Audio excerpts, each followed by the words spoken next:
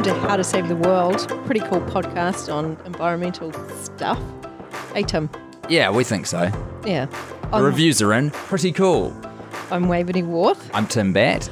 And today we've got a really special guest, pretty amped, Gina Dempster. Hello. Hi, all the way from Wanaka. That's all right. I have wanted to have Gina on this podcast for some time. I've got a great excuse. Both of us are doing the 6 items challenge. And Gina, you're actually behind it. One of the groups behind it. Yeah, so Wastebusters is hosting the 6 items challenge in our district in New Zealand, but it was actually started by a not-for-profit in the UK to support workers in the textiles industry. So it was started to raise awareness of exploitation of workers, but we are also using it to raise awareness of textile waste, because at Wastebusters we have 2 reuse shops and we're just seeing huge flows of clothes coming through and huge amounts of textile waste. And we're not alone, because it's an issue that's facing all the op shops in New Zealand and actually around the world. It's pretty global, eh? Can I ask 2 very quick questions, Gina? Yes. What is Wastebusters and what is your connection to it? So Wastebusters is a social enterprise and we are 20 years old this year. Happy birthday. I know, we haven't decided what we're doing, but it's going to be a big party. Won't involve balloons probably, eh? Yeah, no ballones. Maybe no you balloons. should tell Lots of embarrassing dressing speeches up. Yeah. about the company. Embarrassing Or that's speeches, 21st, I guess. dressing up. Yeah. Make the company do a Music. yardie somehow. Okay, I'll think about that. I'll think about how to make a company do a yardie.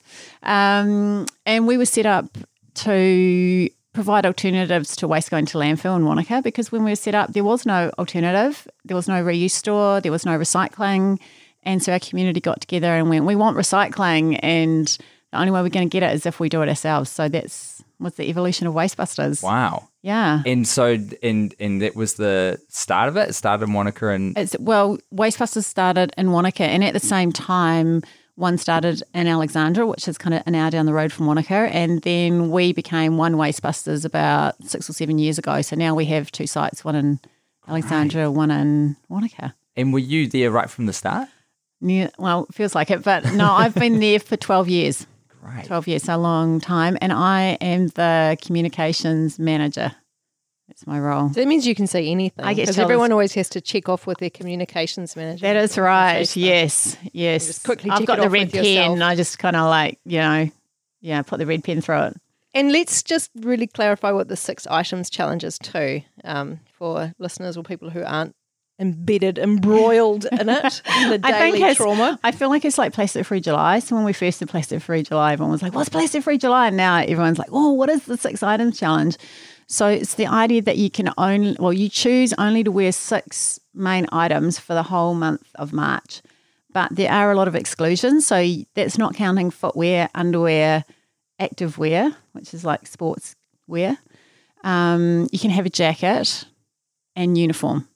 So none of those things count. Other than that, you choose 6 items and you wear only those 6 items for the whole month. So for me, it would be like maybe 1 pair of jeans, 1 pair of chinos, and probably like 4 T-shirts. That sounds about right. Too easy. Yes. So are you now going to say to me, that's what I normally wear? No, it's not far off though. Yeah, because to be honest, every man I've talked to has said, I only wear 6 items. Literally. Yeah, I think it would be really easy for Matthew to. Yeah, but interesting, eh? But then the interesting thing is you say, well, how many clothes have you got in your wardrobe? And they're all like, oh, lots. But I only wear 6 of them. What? Or I only wear 6 things that all look the same. yeah, One of the things I did was to try and work out what my 6 would be, was to actually, I looked in my diary and I wrote out particular events that were unique. Like, so if I was going, or say visiting a client or playing with kids. So, and then I kind of grouped them. And because I actually did this post-March, so I'd already started and I had just woken up in the morning and by default selected 3 items like jeans, T-shirt, jersey. And so I only had 3 left. And so I was trying to work out how to spend that last 3 by going through looking at all of the range of events that I would have. And then I realised I can actually group these quite easily into like maybe 4 different categories, from casualness through to formality. And then thinking about it, it could be cold or it might be ridiculously hot. And it was actually, wow, I was surprised how easy it was. But then I'm only into week 1. So Yeah, but I think that's incredible. That's incredibly organised because I didn't approach it in any way. You know, You you did approach it before March started, though, didn't you? I did. But I also think actually went to a lot of effort, are you didn't you? normally that organised with your wardrobe? Because I think that's what one of the benefits of doing the 6-item challenge is it starts you actually thinking about your clothing, how you can group it, what do you wear it for, you know. And look, to answer your question, no, I'm really, really disorganised. I can have quite a big deal event and I will be literally trying to work out what I'm wearing. So this is what Gina's saying. You're normally disorganised, but this has forced you into being very intentional. Actually, and I have intentional is a good word. I do really love a good challenge. And I was thinking one of the reasons was because in personality, I'm a spontaneous person, and also I'm the type of personality that is good at getting information and data, but not good at making decisions. So one of the things I hate doing is shopping, and I love when I'm in a place like or any refillery like Bin Inn or whatever, that there's no decision around branding. It's just like, I need chickpeas and that's that. And it was I've been waking up in the morning, like coming here. It's the first time I've been to Auckland since I started the challenge. I've literally been on the farm, and it was this really positive, fun feeling of going, I don't have to make any decisions and just like throwing my clothes on and going, that's that. I loved it. And that was one of the benefits when we were writing the list of benefits of doing the challenge. We were like, save time. Because how much time do we think we're taking that decision making? But I think it is also like plastic-free July. So, you know, when you go to the supermarket and you're shopping, there's so many things going through your head when you buy an item. You know, what are the kids going to eat? How much have we got in the cupboard? What brand do we like? How much is the price point? And then you're kind of thinking about packaging as well. And that packaging is on top of all those other decisions. And so with plastic-free July, it's like you actually take the time to put packaging at the forefront and you just kind of ignore all those other things and think about the packaging, and that really feeds into the rest of your life. Those kind of decisions you make during that month really inform the rest of your life. And yes, I think it's the same with the fashion. So like when we put a piece of clothing on, we're thinking about so many different things, and by thinking about the how many items do we actually need and what's appropriate for this occasion and kind of grouping it, we can actually realise that we don't need as much clothing as we think we do, and we can shop much more intentionally. So if we shop, we can shop secondhand, but we can also shop to fill gaps rather than just think, I need something for this occasion. You kind of think, well, what do I need that would actually make the rest of my wardrobe work well, which is my problem. Yeah, me too. And I was saying that to Tim just before we got going too, is that one of my 6 items is this pair of pants I'm wearing now that I don't actually like. And I realised that I don't have a pair of pants that sort of works in that particular way. And so it did actually make me think, because I thought it would be interesting. So I counted up and I've got 77 items in my wardrobe that are included, that could be included in the challenge. So not counting the underwear and socks and all of that. Yeah. But that seems like a lot. And I wouldn't have thought of you as somebody that had a lot. I know you like clothes, but I wouldn't have thought you had a huge wardrobe. I think it's from op shopping mostly. Like I'd say 95% of my clothing is from op shops, and certainly heaps of the time I spend is from op shops. And it's often not quite right. And so I'll buy several things rather than just one thing that actually works. Like classic would be the pants, because it's like, I go, well, I can get away with them in this situation, but not that. Whereas if I actually just went and bought the right pair of pants. And so that was something that I quite liked with Kate Hall, the Ethically Kate, who came in a few months ago now, how she is complementing that option we all have to just go and buy secondhand with actually, here are some really good clothing brands. So I'm thinking I need to, well, like say, be intentional and kind of sort out a few basic items. And I think that's a really good way to think about it, because, you know, I'm the same. I buy nearly all my clothes from op shops, and there's a really good reasons for that, because obviously that resource has already been made, and it's so much better if somebody's wearing it than it's sitting in somebody else's wardrobe. So I think op shopping is a great way to form the basis of your wardrobe, but it's and I love how you said cheap. It's cheap. Yeah, it's good for the planet. It's there's something exciting about it because you feel like you're discovering a hidden gem. Yeah, you know, I there's that do treasure hunt love thing. that. And it's also like a personal style point of view. You feel like you're actually buying something that suits you. You're not just buying into whatever the trend is and which may or may not. Well, I don't know. Well, I don't know either. Time. I don't know either. But I think there's the thing that just doing the 6 items challenge so far has taught me is that you need those key pieces that pull it all together, you know, and it might only be 1 or 2 things, but Gosh, if there's any fashion consultants out there listening, I could do with some help. well, when I started the 6 item challenge, I got a friend of mine who works for a fashion company who's a designer to come and help me with my choice. I know. You got to call your friends in when you're in a difficult situation. So she came and helped me figure what I was actually going to wear, and it was a really interesting process. And I realised I don't have any tops that I actually like. Like, you know, you've got the tops, I've got the pants. Gina, do you want to talk a bit about why this is such a focus and why this challenge has come about? Yeah. So we, you know, working with secondhand fashion, which we do at Wastebusters all the time, we just see the flow. So Wastebusters is all about donations. You know, people drop off to us stuff that's unwanted or unused in their house, and a lot of the reason is because they want to see it used, and they support the work that Wastebusters does. And so we then, hold it till somebody else comes along and finds a use for that item. But the flow of textiles that we're getting, the flow of clothing is so massive that we can't hold it all because there isn't a home for all of it.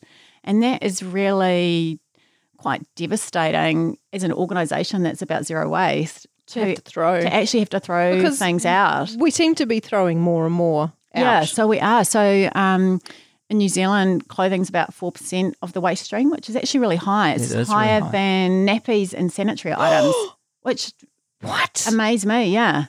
Are you sure? That's the stats that I've got. How can you look at how many nappies a household would be throwing out per day? But the thing is that not, there's a lot of households that don't use nappies, but every household is going through a massive amount of clothing. What? Yeah. And so there's some other crazy stats. So we are making worldwide 150 billion items of clothing a year, which I can't even imagine. Like, how many people have we got at the moment? 8 billion people. 8 billion people. Yeah, I had to look that up. I was like, well, how does that work? What's how the can maths we be on that, throwing that out? It was like, it's like over 3 20 each or something? 20. No, more. 20. What? Yeah, 8 billion people. Yeah, so 20 items. The average person. It's too much on any scale. That is insane. I know. And that's not how it used to be either, It's not right? how it used to be because, so what the stats also shows that since 2014, our consumption of clothing, the amount of clothing we buy has gone up by 60%. 60. In 6 years. Yeah, and I mean, I don't think people were already buying a lot of clothes in 2014, and we've just seen such a drive to that kind of fast fashion. So clothing's almost becoming disposable in the way that other items, we've been through the whole looking at plastic and the way we're using disposable plastic. And I think that now we're starting to look at clothing and going, well, really, there's so much clothing that's designed to be literally worn 2 or 3 times and it doesn't last. Look, it's so cheap. What are because I feel a little bit stuck in this, whether I'm op shopping. I mean, and occasionally I've gone, right, I'm going to go to a nice store, I'm going to buy some stuff, and then that won't last either, and I get really frustrated. And I feel a little bit caught in this myself. I know I'm buying clothes, whether they're secondhand or not, and then I'm buying them because I'm actually frustrated with what I've got. Yeah. Partly that's because we have lost that skill as a generation of sewing. And if we're all these slightly different shapes, and my only option is to buy something that's been mass produced, and so I think that's where maybe the fast fashion is that mass production. But I think if you can find that's what you're paying for with more expensive brands often is the design process. So they're designing to sit differently. My friend that works in fashion was talking me through this the other day because we were talking a lot about it when we were choosing the wardrobe, and what she was saying is that the time it takes to actually design an item that's going to fit well and to go through fitting process, so they might fit the item 3 or 4 times on a fit model before they go into production.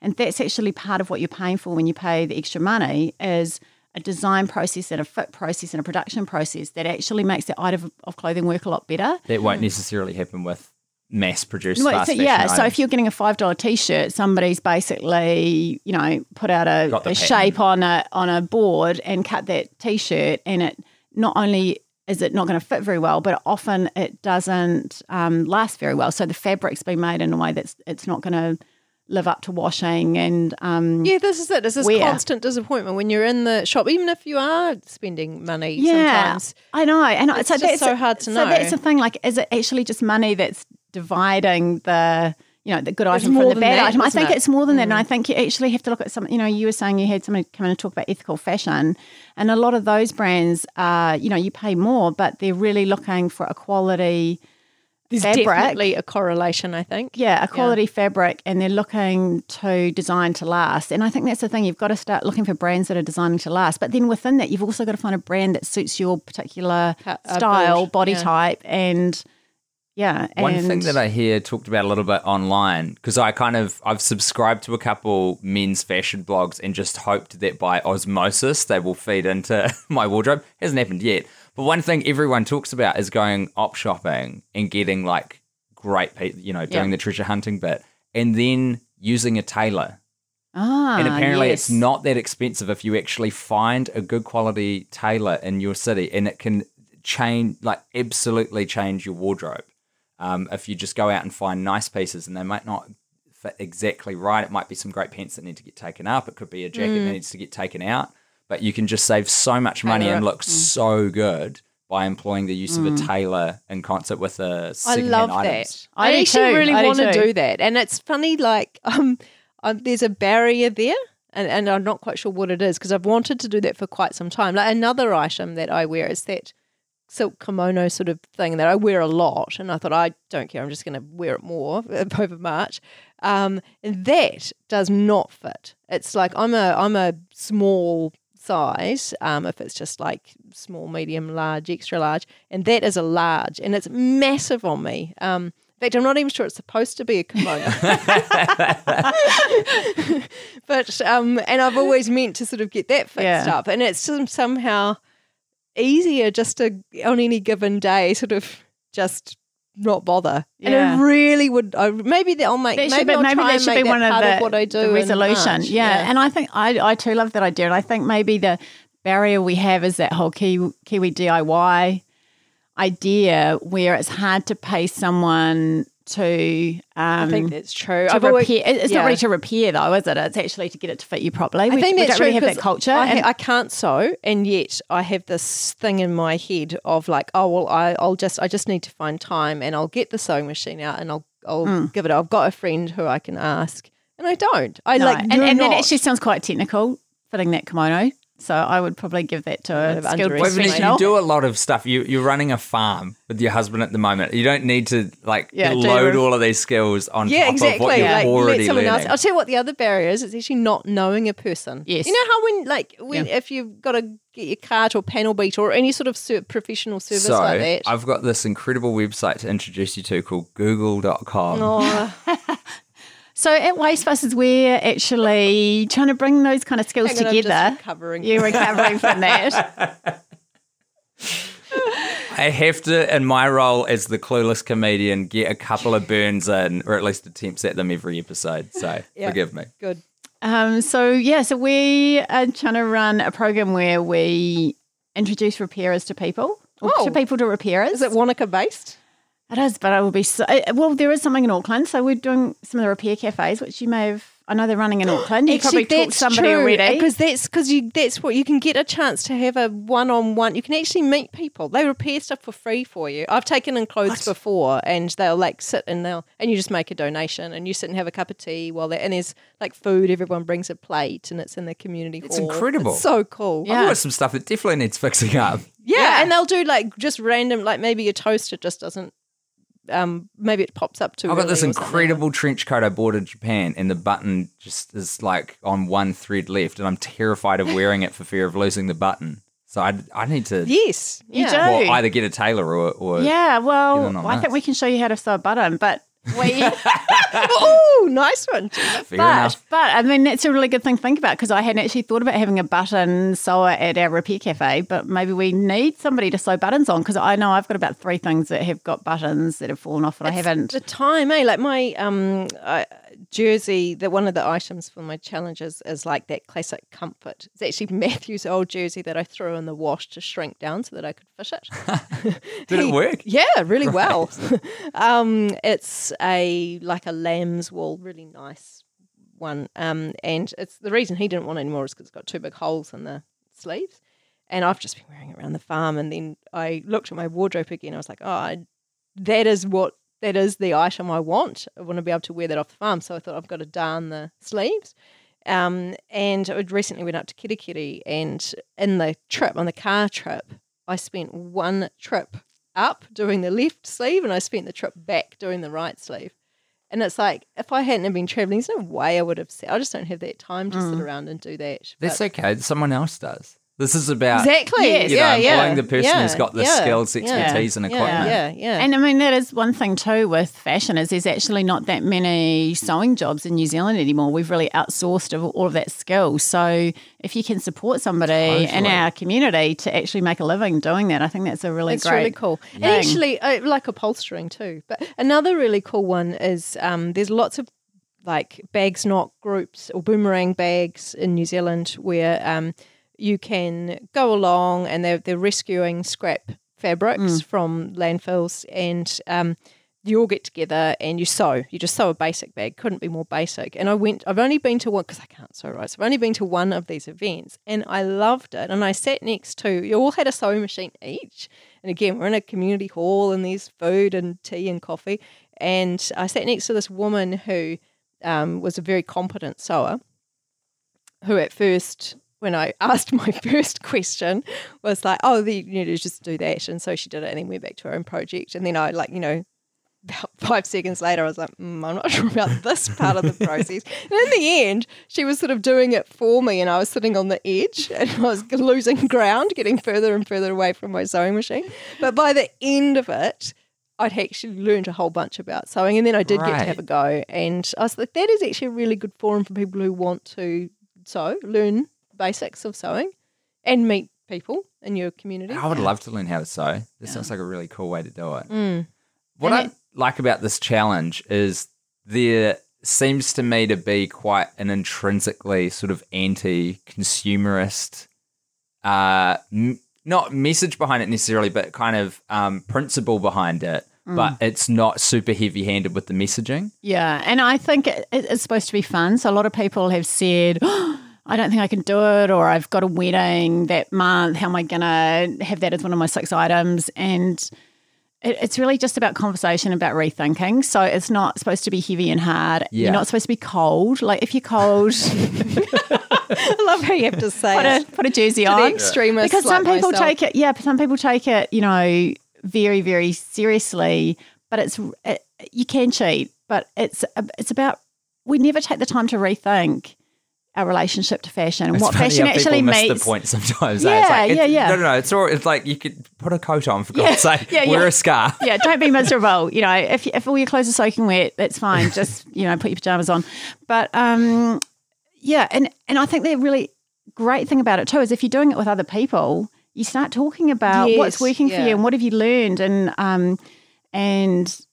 Yeah, it just gives some space in your. I mean, everybody's busy too. It just gives you some space in your life to take some time to think about that. It's one of those classic things in life that you wish you'd actually just sorted out and gotten right when you're in your 20s, and then you've got this great foundation. Instead, you limp through, and I'm like, here's this opportunity to maybe find a tailor. Like a lot of things, best day to start is yesterday, second best day is today. Yeah. Yeah. But speaking to that a little bit, how busy we all are and how little time we've got.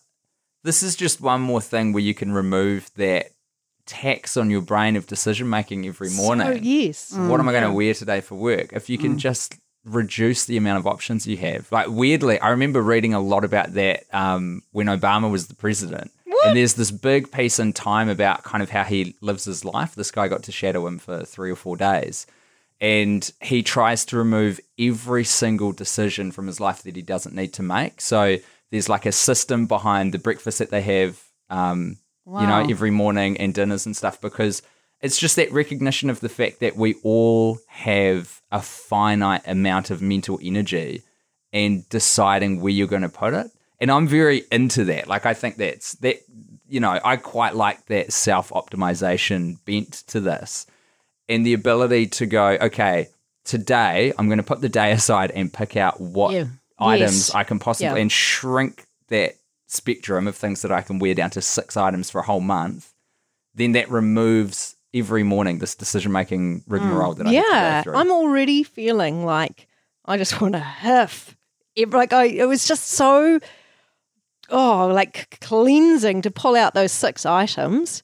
And I just had that sense of wanting to, because I like you, Gina, I was looking at, it didn't take me long to work out what 6, really. It probably took 3 minutes.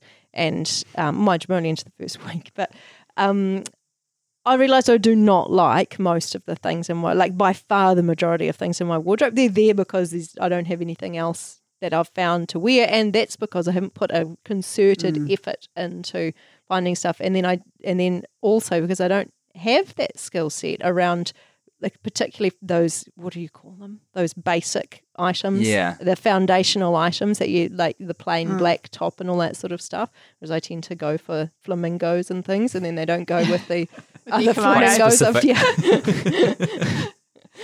Yeah. But I think also it's almost a skill.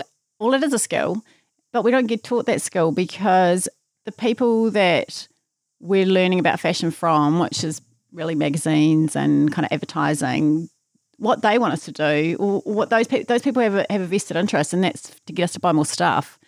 And if you actually get the skill that we're talking about, it's about creating a wardrobe that works for you and that's kind of got enough but not too much. Tell us about how much do we need? The French versus Western way of shopping. That was really interesting when you told me about that. So my friend that I was talking to about when I was trying to choose my 6 items, she was saying, because she studied fashion and she's thought a lot about fashion, and so for her this really wasn't a challenge. She's like, well, I only really don't wear that much, and I've got my wardrobe really sorted, and every year I look at anything I'm not wearing and I get rid of it, and I think about how things go together. So if you've actually studied fashion, I think that this is not new.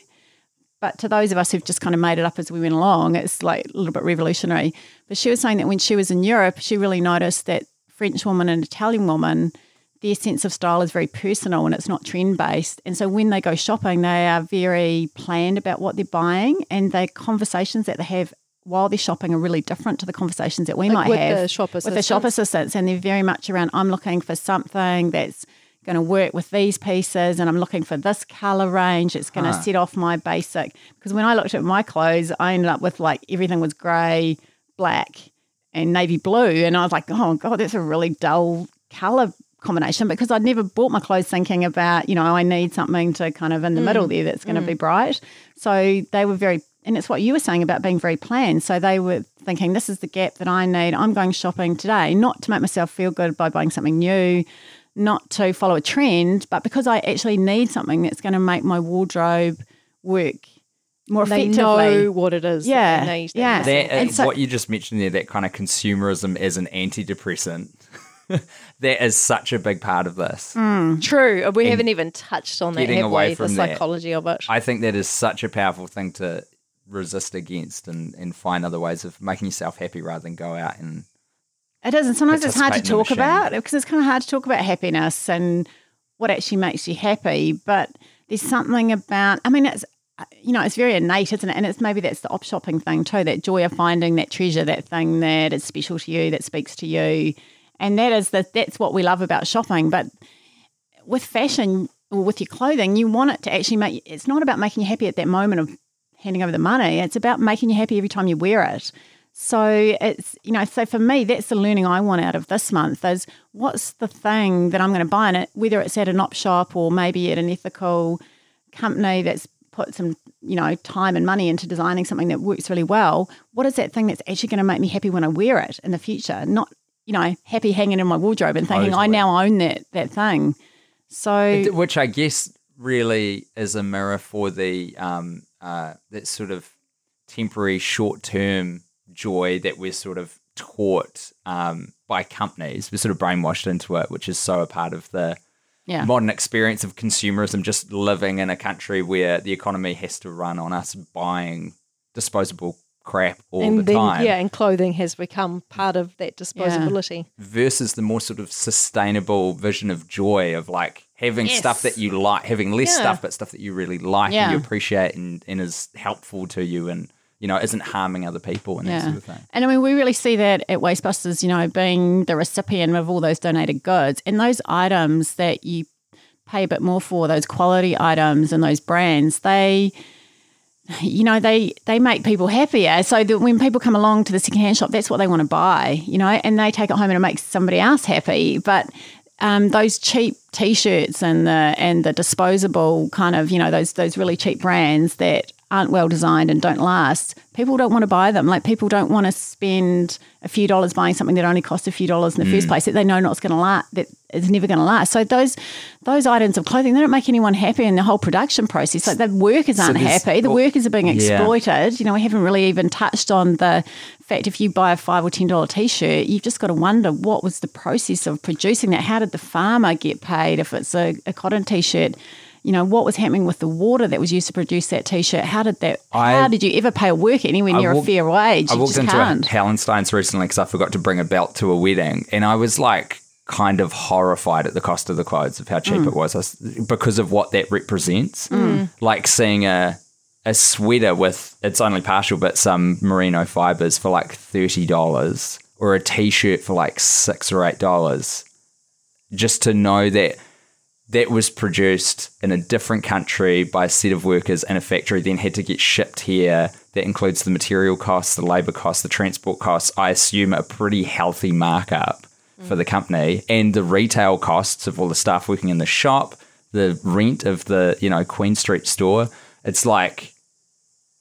It is horrifying. I see those low prices as horrifying as opposed to...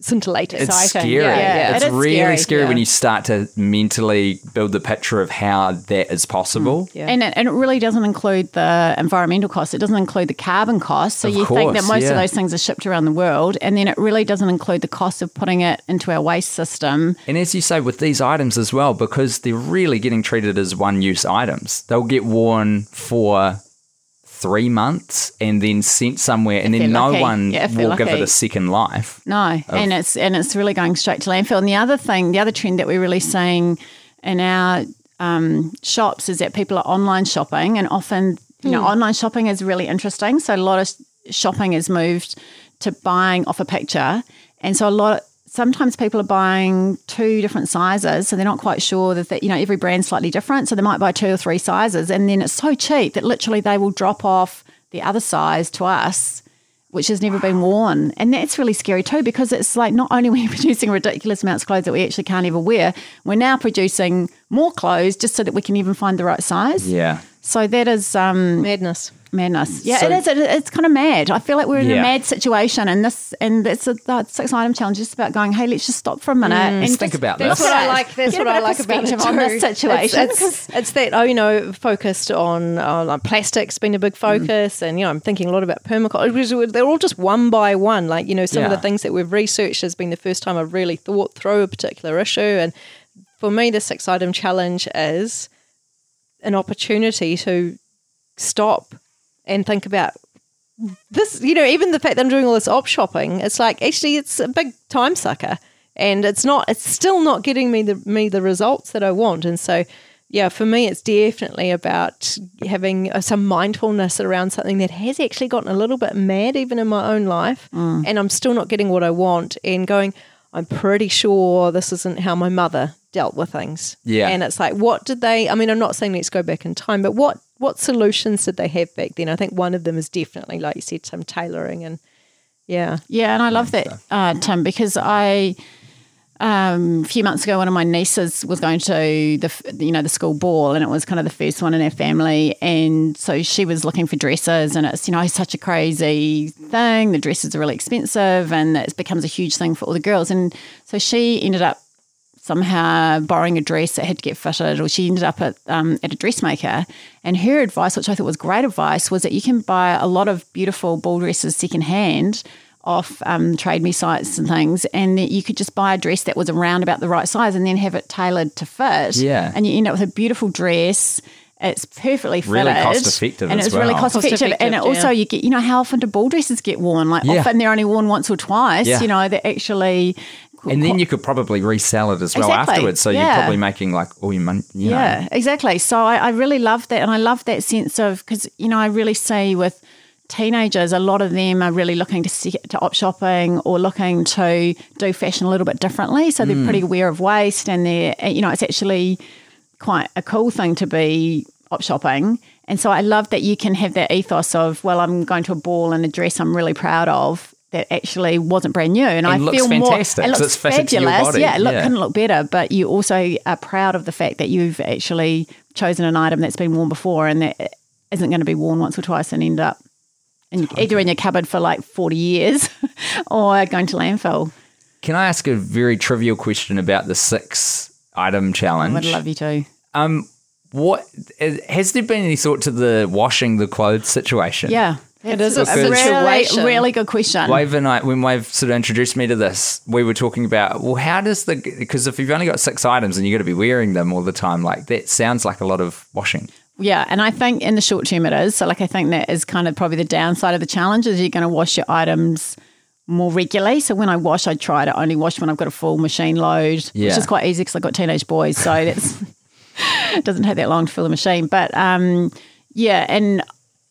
with the 6 items challenge, you are going to be washing your clothes more often. But I was thinking, I'm just going to hand wash a couple of things too. So you don't need to fill the machine up, just to wash a couple of things. You can just hand wash. But we sat, the first night I was at Wave's house, we sat around the fire, and then 3 of my items were really smoky. I was like, oh, that's a challenge. I kind of, normally I'd have a whole lot of more items in my bag. But it was great for traveling. I didn't even have to. I packed really in literally like 20 minutes because I had all my clothes sorted. Yeah. I've got like a really small bag, and that was really freeing. Yeah. Just thinking out loud, what that could lead to, because I live in a share flat with other people, is that if you sort of do this challenge with some people that you live with, you can sync up your washes that you're doing, which would be a great thing for us to start doing anyway. Yeah, like if you're in a house, start thinking about how you can pull that together as well. Yeah, and of course, something we haven't talked about too is fabric and like what you're making the fabric out of. So I'm quite aware of washing, because if you have synthetic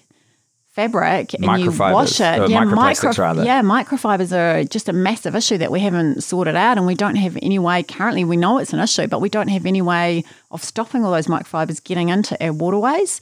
So I do think a lot about the kind of material that I'm buying, and I really try to buy natural fibers as much as possible. And then I also, I always put my old clothes in the worm farm when they're Yes, I do that. I'm using them as mulch around trees in the orchard. Yeah, so long as they're natural fabrics, cottons and linens and that sort of thing. You can merino. You can put in there anything that came from nature. Sure. Well, the worms will eat over time. Yeah, so I really keep my worms as kind of pets, but that's really why I keep them. Do you shred them? Do you chop them up quite finely, or they'll just sort of decompose in there? I just keep them damp, so the worms like it to be damp, and then I feed underneath. But they will. I'm not super regular on feeding my worms. It does depend on scale. Like if you were to chuck a pair of jeans into your worm farm, you wouldn't want to be doing that very often. But I do quite a lot of merino. I would chop up. But something like that I would use as like a weed mat in the garden and stuff. I mean, just in case people are getting crazy visuals on this, I'm not meaning like that you can see it. You then pile the bark and all of the stuff on top. It's literally like how people would use black plastic.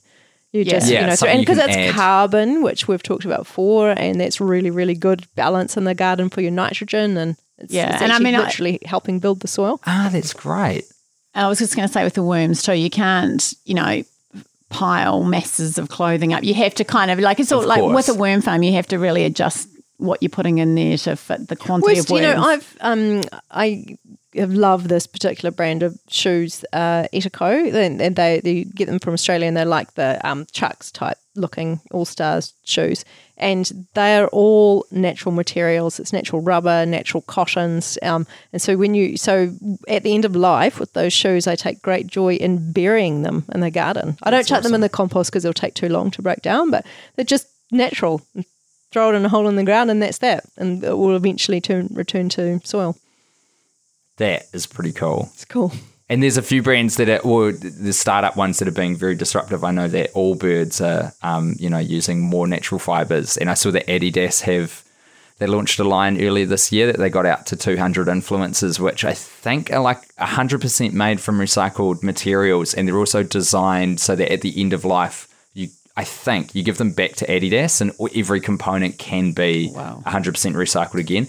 They're not doing that out of the goodness of their own heart. They're responding to consumer demand, which is why it's so important for people like you, Gina, to be doing these sorts of challenges and programs to like raise awareness. More people get in, we can push these companies into doing these things, and then suddenly we've made this huge change. So bloody good on you. Yeah, legend, cool Gina. Gina's behind a lot of cool stuff in New Zealand over the years. Like there was the Unpack It Awards and a lot of national-based campaigns around waste. Well, then this will not be the last time we get you in. We'll get you in to talk about some other stuff. Yeah, have you doing something else crazy? Where can people find out about all the details of the 6-item challenge? So if you go to the Wastebusters Facebook page and Instagram, we've got an Instagram account too, Wanaka Wastebusters, and there's the event up on there, and we're posting lots. And if anyone's keen to do it, we'd love you to go on social media and share your journey as well. Yes, don't worry about joining a bit late. Yeah, just jump in. Or wherever you are, right? Yeah. In fact, it'd be cool if we've got any international listeners, if you wanted to join in and jump in with Wastebusters 6-item challenge. There are some international activity happening overseas as well. Awesome. So if you go to Instagram and just hashtag Wastebusters 6 items with a 6, number 6, you'll see what everybody's doing. That's right. And we'll have these links in your episode show notes. So if you just click on your podcast app right now, you can get into those accounts and see what's happening. That's awesome. And thanks for joining us, Wade. Yeah, my pleasure.